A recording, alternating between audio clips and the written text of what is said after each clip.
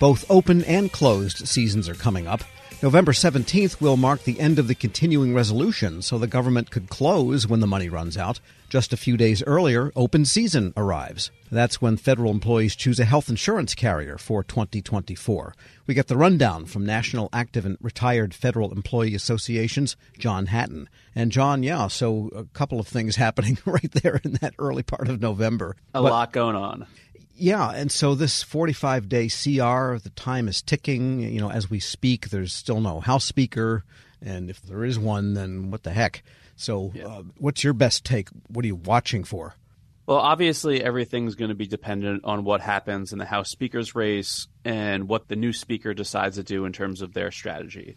In the meantime, the Senate hopefully will be moving along with their appropriations process. Right before the end of the fiscal year, the House did pass a couple more appropriations bills. And because the House has to act first on appropriations, according to the House constitutionally, according to the Senate by tradition, the Senate was waiting for some of those bills to move. A minibus that they were going to use the Milcon VA House passed bill for, and adding two more, was held up by Ron Johnson. It's looking like Republicans are going to be playing ball on moving forward with these appropriations bills instead of trying to delay them. And the Senate now has these vehicles to start trying to move some of them. And so I think we're first going to see a minibus in the Senate using that Milcon VA, ag, and then transportation, the T-HUD bill. So hopefully they'll start making progress while the House figures out what it's doing with itself. And then we will still have very much uncertainty when the House comes out of the Speaker's race. But hopefully the Senate is using this time well to at least move the ball forward a little bit on that appropriations process. But I think it's really anyone's guess what will happen. I don't think the House Republican Conference itself knows who's going to be Speaker and what will happen after they do decide who the Speaker is. Right. And then I don't think the Gang of Eight, or whatever you call them there, the ultra-right gang, whatever, those people that got Kevin McCarthy derailed, they're not going to sit by and elect someone just to do what they prevented from happening with Kevin McCarthy, just have it happen with someone else. Yeah, ostensibly. I mean, it was interesting. I think the motion to vacate itself was brought by Matt Gaetz, and there was at least some rumors about that being a personal gripe between Gaetz and McCarthy. And then you had other people that were willing to vote for that motion to vacate, even if they maybe weren't willing to put it on the floor. There was issues electing McCarthy as Speaker where there was a block of around 20 House Republicans that originally didn't vote for him for a long period of time. And so some of those people, they did not vote for that motion to vacate. So, on the substance of it, I think, what did McCarthy do wrong putting a bill on the floor that got majority of Republican votes? I mean, it's untenable at some point if the Speaker of the House is doing what the majority of House Republicans want and they can't operate. And, well, that's the chaos we're seeing. McCarthy did what a majority of Republicans wanted. He avoided a shutdown, but there's still this chaos. So I don't know. I mean, I think what could come out of this that could be more stable is a rules change that takes away that power of that motion to vacate being used by any one or a small number of individuals. So if there is a Speaker elected and a rules change that takes some power away from them, which some of the moderate or majority Republicans are calling for, that could lead to a more stable environment. But the Speaker may be further to the right and pushing more for a shutdown anyway. So it's really up in the air. And the other thing is, if there is a shutdown or a continuing resolution that flows after this one into the first of the year, until that's over, no federal pay raise can go through, correct? No, if a continuing resolution goes through, the pay raise can still go through as long as it doesn't block it. So really, if Congress is silent, the president has the authority under statutory law to issue that pay raise. So he's issued his alternative pay plan in August, and basically if Congress does nothing, as long as the government is funded, that will go through. Now, the continuing resolution wouldn't have budgeted amounts to cover that increase in pay, but that's up to the agencies to figure out where they're getting that money. And one thing that will continue, whether a shutdown or a continuing resolution or whatever, is federal employee health care coverage. That doesn't go away. And with open season, though, it looks like all of the choices are unpleasant with respect to the pricing, presuming you can get the coverage you want. Yeah. So open season, again, we're seeing premiums increase. That's not different for the FEHB program. That's similar across the private sector. CalPERS, which is the California Health Benefits for their state and local employees, saw a 10.7% increase, where FEHB had a 5.8% for overall premiums and for enrollees 7.7%. And that's due to the structure of how the government contributions are paid. So typically, if the popular plans are rising above the amount of the average, then you're going to see enrollees paying more than the government in terms of the increase, not on the total amount. But one way or the other, everybody's paying more than they were last year. Yeah, the premiums are going up across the board generally. I don't know 100% certain that every single plan's premiums went up, but I think with a 5.8% average increase, they probably are. Right. And so then what's your advice to members, to federal employees as they go about this? I mean, we say this every year, but most people tend to stick with what they've got, and that's not always wise.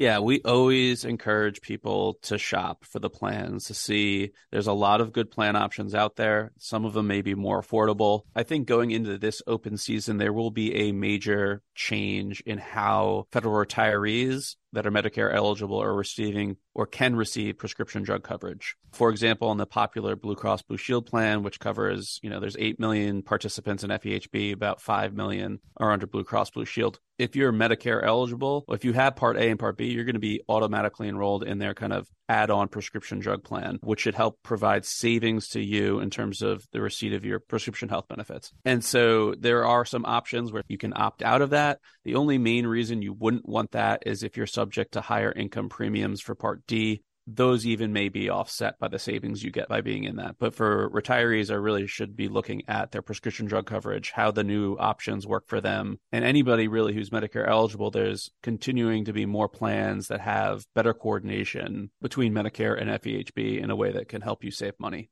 Right, because that Part B and Part D choice can get complicated. There's penalties if you don't do things right and so on. So the more they're coordinated, the less likely you're going to have some problem financially that pops up that you just didn't foresee. Right. The first question people often ask is, should I even take Part B? There's questions around when you should do that, whether you're still working or retired. If you wait and you had the opportunity to enroll, you're paying late enrollment penalties. Then once you have Part B, if you do take that, then what plan do you take? Or if you don't have Part B, what plan do you take? You probably want more comprehensive coverage. So we try to help our members with all that through webinars, white papers, and the like. So anybody who's looking for an extra bit of advice in open season, please go to the NARF's website, see what webinars we have. We have those, particularly on these Medicare-related issues, I think can be a real help because they are complicated factors. And of course, other than general inflation, which is uneven across different sectors of the economy, nobody really knows why the premiums went up as much as they did. It's not because the workforce is suddenly sicker as a whole.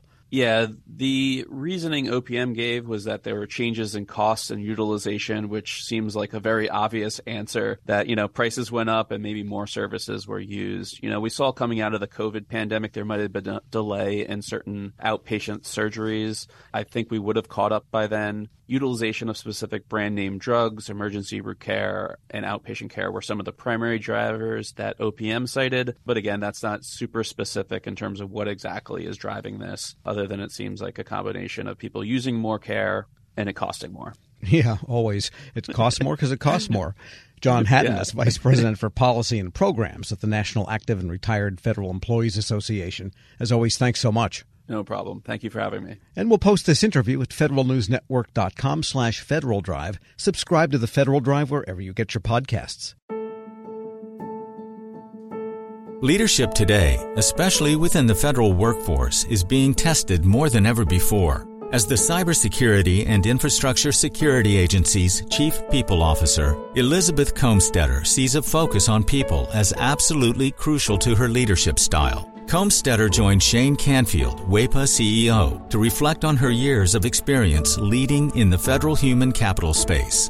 Hello, and welcome to the Lessons in Leadership podcast. I'm your host, Shane Canfield, CEO of WEPA. Today I'm joined by Dr. Elizabeth Comstetter, Chief People Officer at the Cybersecurity and Infrastructure Security Agency. Elizabeth, welcome. Thank you. Great to be here. In your current position at CISA, one of your responsibilities is ensuring a people-first culture. Explain what that is, and what's the role of leadership in creating and shaping that culture? Yes, at CISA, really paramount to our culture is a people-first driven aspect, so that we are really looking at how do we accomplish our mission through our people?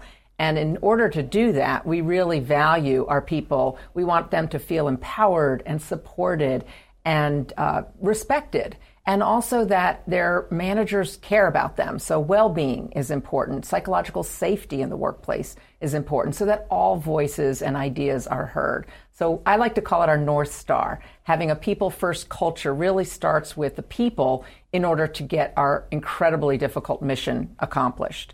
In terms of leadership, which is a great question, I think we all know that culture is really driven by leadership and the behaviors that we allow and we reinforce in our leaders. So we really work at making sure that our leaders are bringing out the best in their people every day. So again, that they feel they can bring their voice, especially an opinion that might not go along with the majority of a group, so that we get that diverse perspective. We get those different ideas and experiences.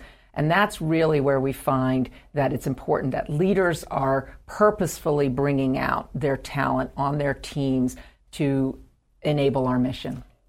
Yeah, excellent. We're going through a culture project at our work now. Oh, great. Yeah, it's been 6 months in the making, and it's going really well, but it is work. Yes. And it requires from the top down. So I'm also involved in that.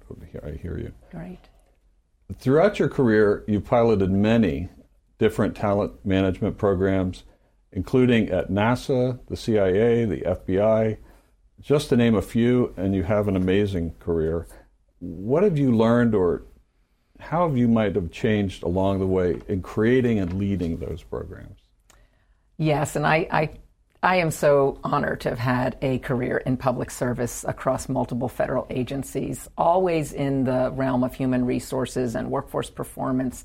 And I think because I study organizations and people in them, I've come to realize, particularly in the federal government, that many of our programs are really grounded in the industrial era thinking, that this is organizationally structured in a hierarchy with boxes and lines on charts, with the center being around jobs and what do we need to get this job done in terms of skills and training.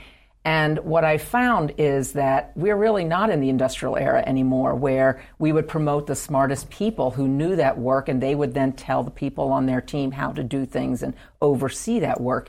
We're now in a digital era and the information era, where work gets done collaboratively across geographic boundaries and certainly across org charts. So we like to call it networks or hierarchies, and we really need to, again, unleash people so they can find those other people who are working on similar problems or have the right ideas. And so I really like to think of our work now in the talent programs being human-centered. It's more about the user and the experience than about the rules and regulations. So although we have to have rules and regulations, certainly in human resources, is that person experiencing what they need and getting what they need for their role at that time? So not so much on the job, but on the person. So for example, we're recruiting. What's the applicant experiencing? Because if they're not having a good experience with our organization from the time we're recruiting them, they're going to go work for somebody else. Same thing with like first-time supervisors. We know they need certain training, but telling them to sit in a class for 1 week and then hope a year from now they'll remember what they learned to apply, that's not really human-centered. The human-centered is, what do they need when they need it? And building modules or just-in-time training and bringing that to the people, to that user as they need it. So that's really, I think, the most important focus of talent programs today in this era, to enable the workers to be the best they can be in their roles. Excellent. New thinking. This is always an interesting question. Has there been a time when, as a leader, that you've made a mistake? And what is that? And I think most important, what did you take away from that? What did you learn from that? Well, I kind of chuckle because I think as leaders we have to learn to recognize our mistakes, admit our mistakes, and that they are opportunities to learn. And so I've had to do my own self-reflection on making mistakes and when things don't turn out the way that I expected them to. Makes me think of a time when I was at the Transportation Security Administration and I was a supervisor, and I was really embroiled with my program. I was the technical leader of it. I understood it. I'd run it for years. and I was making a briefing for a decision that had to be made about this program that was very near and dear to me. And I presented the briefing to one of the very senior people in the agency, and I think there are about 20 people in the room. And I had gone through the briefing, answered all the questions, and that leader then said, okay, I'm going to go around the room and get everybody's opinion, and then everybody gets to vote, which kind of set me aback because there were people in that room that didn't have any technical knowledge about my program. She even turned to the executive assistant there, taking notes on the meeting, and said, go ahead, and I want to hear from you. And I realized, in hindsight, I had stopped listening. I had been in transmitting all of my knowledge and what I saw to be the right way, and I was not listening to different perspectives in the room because I didn't value that they were bringing any kind of input to this particular decision. And it didn't go as I had hoped, and I left very disappointed and was busy blaming the senior leader and how that meeting was conducted, that she let all these people have opinions when they didn't know, in my mind, didn't know what they were talking about. And so in reflection on that, I realize, and now as I've moved into more senior leadership positions, I realize that was a mistake, that it actually is really important to listen, especially to people who have different perspectives or at a different point in the career, not just the people who know the program or the technical really well.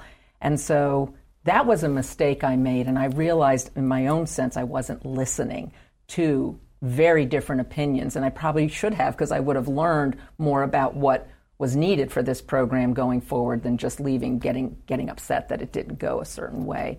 So I've really practiced active listening. I've practiced making sure there's very different people on teams and certainly on committees or councils, that we need early careers, people new to the agency, people who haven't walked in the shoes of the technical workforce, because they're asking questions we need to hear for these programs to be successful. Excellent. Your career in talent management means your work is very closely tied to people. And even your title, Chief People Officer, what does that mean to you to be a leader in the federal system with that focus? Isn't that a great title? I just love the title Chief People Officer, and I think it's my dream job, really, to be focused on people and culture and the workforce strategy for the whole agency. And I'm just so excited to be at CISA at this point in time. We're only 4 years young as an agency, so we're really still creating who we're going to become as an agency and what is our culture and what kind of people and talent do we need to be sure we have to be successful. So it's very exciting for me to be in this role with a intentional focus on culture, because it's one of those things, if you leave it to chance and you kind of hope it goes the way you want it to, it probably won't. So by building programs, including leadership development programs, including any kind of training and learning and career growth and engagement programs and listening programs, that's what's really key for, I think, for our agency, and particularly me in this role.